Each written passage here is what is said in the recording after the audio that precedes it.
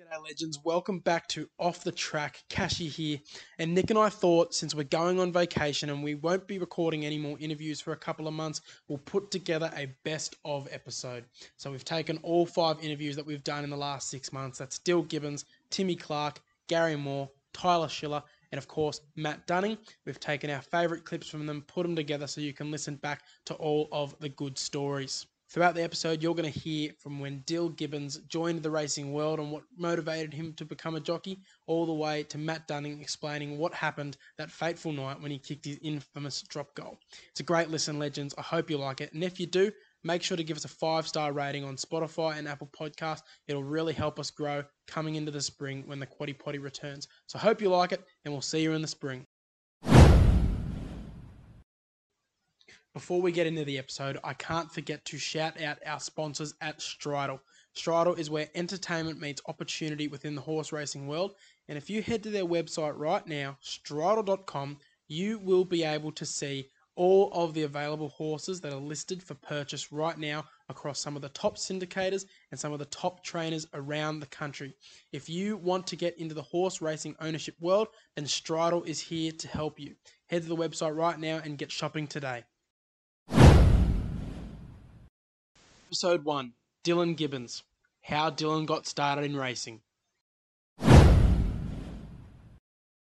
So you've obviously come from a racing family. How early in your life did you decide you wanted to follow in your father's footsteps? It's pretty funny. I've had a few people ask me that question, and as silly as it sounds, it was never like I made a decision. That just how obsessed I was with racing from day dot. I don't think there was ever a picture of me from the moment I was born. I wasn't playing with, racehorse toys and setting things up like races. So growing up, I just always assumed I was going to be a jockey, and it was sort of that well known. Everybody around me just assumed I was too, and probably wasn't until I shot up a bit in height that people started to question it. But by that point, I was a bit older and was sort of able to put that in the back burner and just do what I needed to do. But yeah, there was never really a doubt in my mind I was going to be anything else. No other job in the world interested me like racing, and I just had a one-track mind from day one. Yeah, fair enough. And what's it like to race against your dad? Obviously, would there be plenty of banter thrown around between the two of you? Yeah, we've had we've had a couple Quinellas, which is it's a bit awkward if you're the winner because you sort of don't know what to say. But when you run second, you hurl all the abuse you want. So it's pretty good though. Like it's not many people say they can do their profession with family. So it's pretty cool to do it, and it's at least when you're going head and head, as much as I want to beat him, at least if he beats me or vice versa, you can cop it a bit easier because it stayed in the family. So yeah, you do get bragging rights and it hurts a bit, but look, at least it stays in the family at the end of the day. Yeah, 100%, especially because I'm pretty sure, looking through the stats, correct me if I'm wrong, you've already won up the old man because you won that Group 3. I don't know if your dad ever did win the group. Do you let him know about that? Oh, yeah, I let him know that straight away. He was he's only got a listed race to his name, so I quickly remind him about that every chance I get. So, yeah, I've got one up on him there. Oh, fair enough. So, talking about that Group 3 victory, just talk us through that. Episode 2, Tim Clark, on his experiences racing in Hong Kong. Fair enough.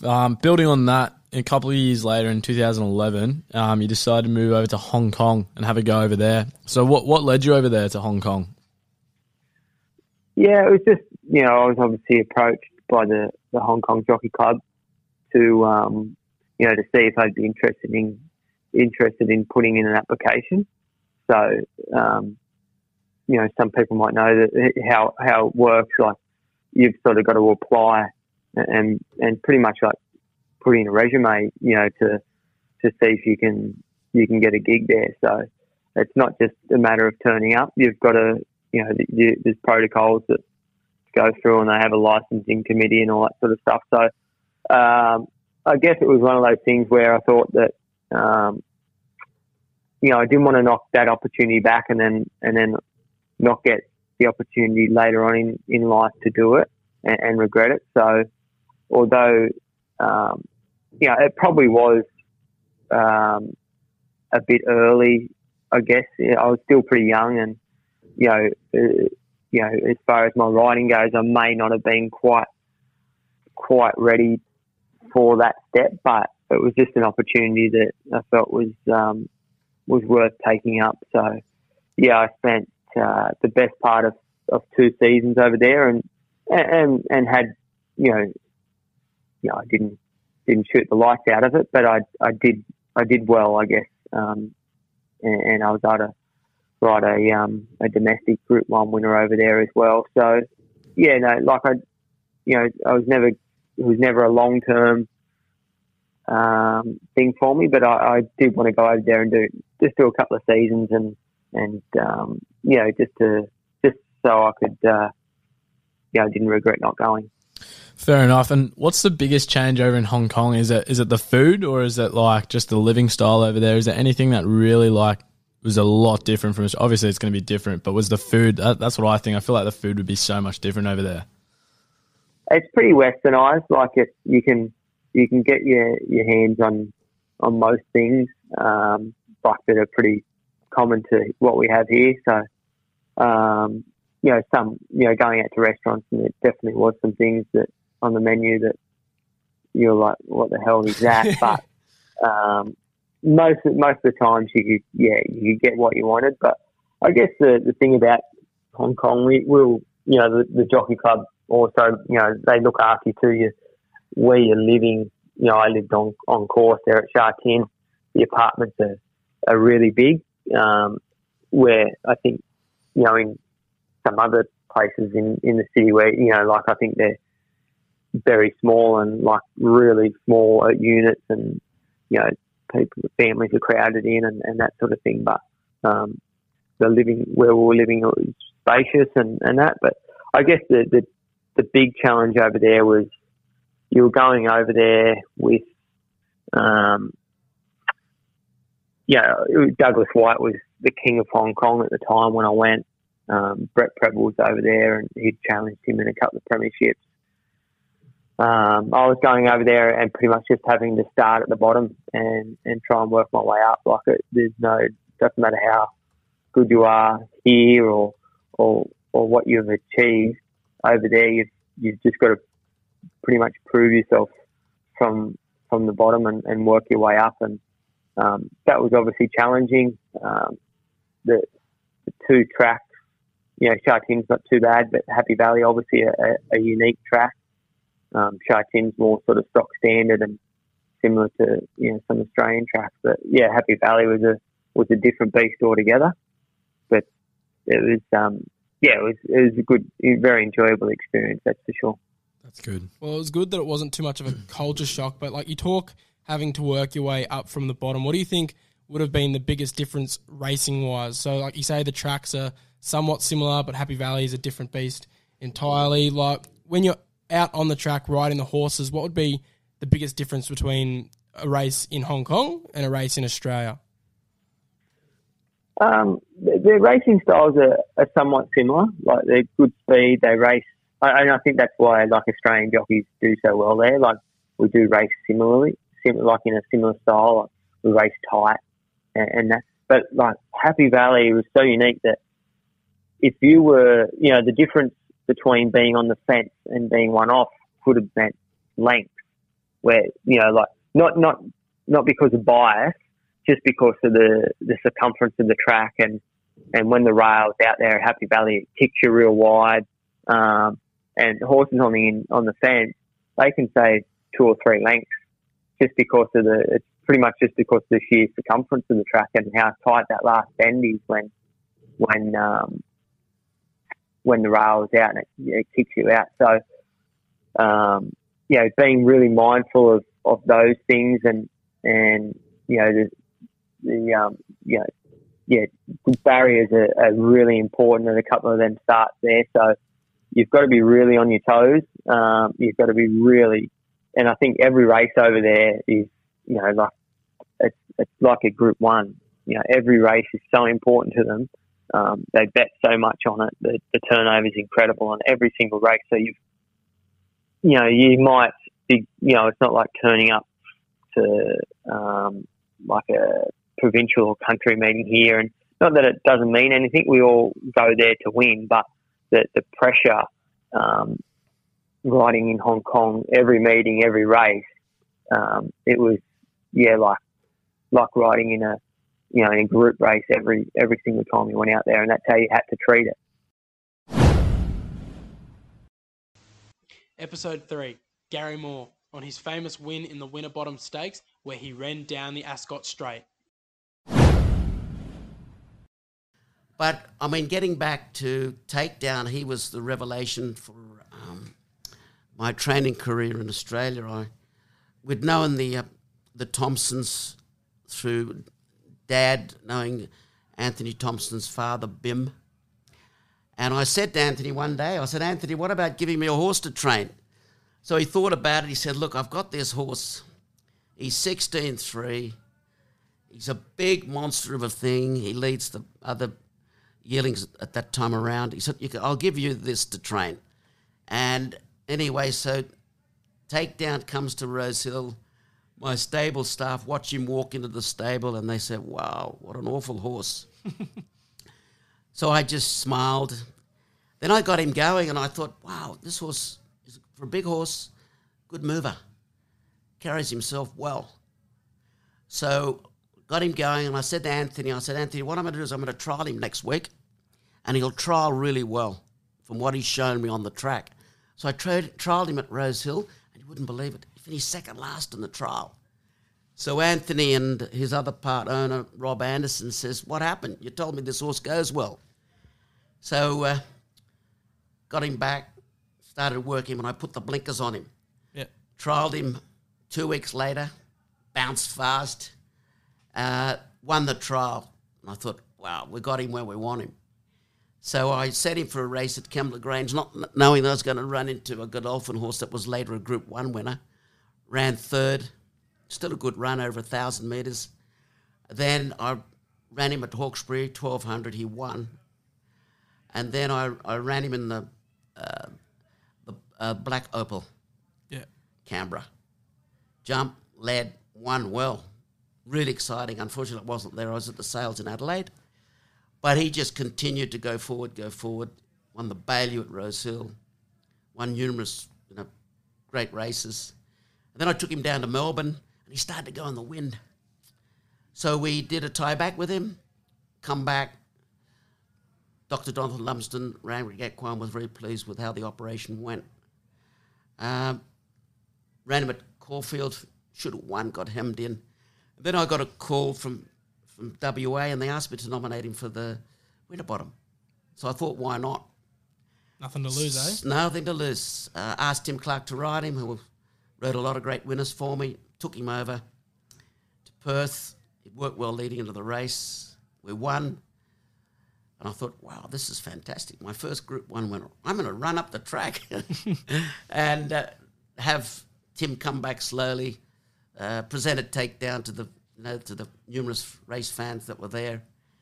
But that was a pretty special day, and then got a call from Hong Kong. So to be able to take him to Hong Kong for the Hong Kong International Sprint, which, I mean, if he had a broke better and didn't get knocked down at the first turn, I think he would have been pretty close to the money. But unfortunately, after that, he never come back from that race. Couldn't get him going, and I suggested to Anthony Thompson that he maybe try another trainer, which they did, but he never regained the form that he possessed prior to the where he was with his win of the Winterbottom. Yeah, I've seen the videos of you jumping the fence and running down the straight. Explain to me, why was that the celebration of choice? To just pure elation? Is that what happened, or? It might have been the white wine. Yeah. No, but I mean, elation to think, I broke what every trainer wants to do is train a Group 1 winner. So I just couldn't hold my, like I'd already done it before at Randwick. But it's funny, after Takedown won the Winterbottom, I had numerous fans come to me race day, like when I had a runner. A lot of young kids, in fact, said to me, listen, when are you going to run up and down the track again? I said, I haven't got a horse good enough to be able to do it, and I'm about 5 years older, but I'm just as fit. Did they ever try and stop you? Did you ever go to mount the fence and then the security guards run over and stop you from doing it? I was very lucky in that area, Mitchell, because the stewards could have said, "Look, you broke the rules. You know, you're running up and down the track. You're not supposed to do that." But they sort of must have just taken a blind eye to it and allowed me, you know, to do it on these. I think I did it at Randwick one day when Takedown won the Group 2. Yep. And but you know, it was just so special to be able to accomplish that feat while training in Australia. Has that Episode 4, Tyler Schiller on winning the Group 1 Galaxy on Maria Mare. Yeah, it was great. I thought when I won the Cosy, I thought that was the biggest race I was going to win for a fairly long time. But to come out and win the Galaxy on Maria Mare was unreal. Winning a Group 1 as an apprentice, and to be able to do it for Joe. He's a great trainer and he supported me a lot coming through. So, yeah, it's a bloody unreal feeling, and to be able to be getting those opportunities at such a early stage in my career is fantastic. Oh, 100%. Did it come as a shock? Of course, you're always going out there to win, but, like, did you have a feeling like you had a few Group 1 rides on the day? Did you think, okay, maybe today's the day I get the monkey off the back and get that first Group 1, or...? Yeah, I went out there confident enough, but I didn't expect anything. I knew I drew a good gate. I was on a great mare that had proven herself in group company, but to be going up against previous last start Group 1 winners like Uncommon James, I know we met him well at the weight, but to come out and actually knock him over and beat him that comfortably, I thought, yeah, it was a bloody good feat by the mare. 100%. Would you say that Maria Mare is now your horse going forward? Like, we know that, you know, jockeys can often become synonymous with horses after big wins and stick on them. Do you think you don't want anyone kicking you off Maria Mare? Yeah, I'd like to think I could stick with her. I think she's going to the Doomben 10,000 next start, and I'd love to get the call up to go up there and ride her. And I'm sure after the TJ, she's run a great race there behind some great sprinters, so she's on the right path for the Doomben 10,000. Oh, she's a beautiful horse. She's really come out of nowhere this prep. Were you on her in the track work at all, like back towards the start of the prep before she came out and started non-stop winning? Or were you just plonked on the first ride and away it went? No, I didn't ride her work at all. I was actually supposed to ride her first up at Rose Hill when Dylan won on her, and I already had a ride in the race. So my first ride on her was in a Group 1, and Joe's done a great job to get her from Benchmark Company getting up here to Sydney and winning group races, and especially a Group 1. It's a big turnaround from a great train. Definitely. Did you and Dill have any banter then, since, you know, if things were different, maybe Dill could have gotten his Group 1 there, or...? No, I think she had too light of a weight for Dylan, but he told me that she was a lovely horse and great ride, and he probably had a bit more confidence than me in it, to be honest. Is that sort of stuff that you guys talk about regularly? Like, do you often share with other jockeys if they've had experience on horses? Do you seek them out to get advice on what they're like and how to go about riding them? Or is it very much, you know, magician never reveals their secrets? Yeah, we definitely share enough. If someone asks us about a horse that we've ridden, we'll say what we know about them, but I'm sure some people keep their secrets. When it comes to Maria Mare, though, do you reckon after the Doomben 10,000, if she runs well, come springtime, could she be an Everest horse? Yeah, definitely. She matched it with the best the other day. She didn't get beat much over 3 lengths, I think, and it probably wasn't her most favoured gate. She drew out wide in the car park and ended up having to sit 3 or 4 wide the trip. But she ran on really well from the 200 in, so if she keeps improving, she's proven herself at weight for age, and I think, she's in for a really good prep. Oh, fingers crossed. Episode 5, Matt Dunning on his infamous drop goal that cost the Waratahs a final spot in the 2003 Super Rugby season. We'll move aside from this. I'm going to go backtrack a little bit. 2003 in the Waratahs, the famous drop goal of yours. Yeah. Let's talk us through it. What's going on there? Well, I just can't believe. So Johnny Wilkinson, can I swear? You can swear. Go ahead. So Johnny Wilkinson gets fucking knighted in 2003 for his drop goal. I kick a goal that was definitely 20 metres further, a much harder kick, and I get ridiculed. Look, that's 20 years ago now. It's over 20. It was May. Yeah, 03. we were 1 year old when it happened. 1 year So old. we've gone back and done the research and seen Watched it. many replays, but please explain to those who wouldn't realise why that was a bad thing to get points on the board and to get further in front. So I think we were winning 17 something. Yeah. We were up by 5 or something. It was 68 minutes into the game. We needed 4 tries for the bonus point to make the semis. So if we got 4 tries, we were in the 4th spot ahead of the Brumbies. That was pretty much down to that. We'd scored 4 tries. There was 12 minutes. If you see the footage, they infringed the ruck. The ball gets thrown by Witts. His arm gets slapped. The ball, instead of going to someone, lateral went to me, who was bludging straight behind him. 68 minutes is a long time for a front rower to be in the panic. Like people forget that. We used to have one prop reserve. So one prop would generally always play 80 minutes, or at least a large portion if they didn't come back on. So 68 minutes, the ball gets tapped out. I catch it off my ankles. They're playing advantage. Everyone knows the advantage. There's nothing on. So in that stage of rugby, when they played advantage, everyone would just snap a drop goal and you miss and you get the penalty. Get the penalty, yeah. Yeah. So I did the same thing, except I hit this thing as Pure. sweet as a nut. It just goes. It goes straight as a die. And I can still see it in slow motion. I'm chasing this ball, trying to drag it back, thinking it was just nothing. It went so slow in time. It was like something out of the movies where they slow it down. I'm chasing. I could see it happening, and I knew very early that it wasn't going to miss, and there was nothing I could do about it. So, look, was it overplayed a bit? Probably, but why not? Because it's funny. For one, props don't kick drop goals. 2, it's theatre. It'll get bigger and bigger. We still didn't get the 4 tries. We still got the kick-off back, but I guess we got the ball back on our 40, where if I hadn't have kicked it, we would have gone for touch and been in there 22 on the attack.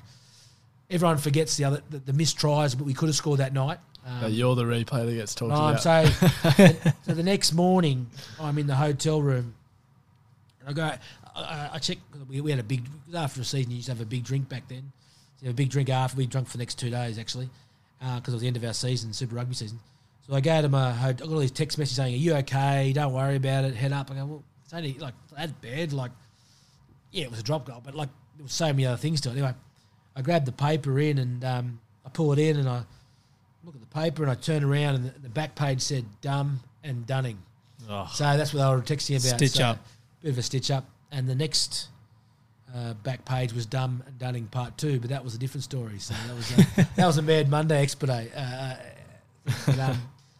So that was sort of the drop goal down to the tee. But mate, within 2 weeks, less than a week, I was in a Wallaby camp for the first time with all those guys that we spoke about earlier. Yeah. I remember just turning up at Wallaby camp and Wendell and the boys making jokes about the drop goal and the incident that happened a few days after. And I was just, it was a World Cup year, so it came up more sort of.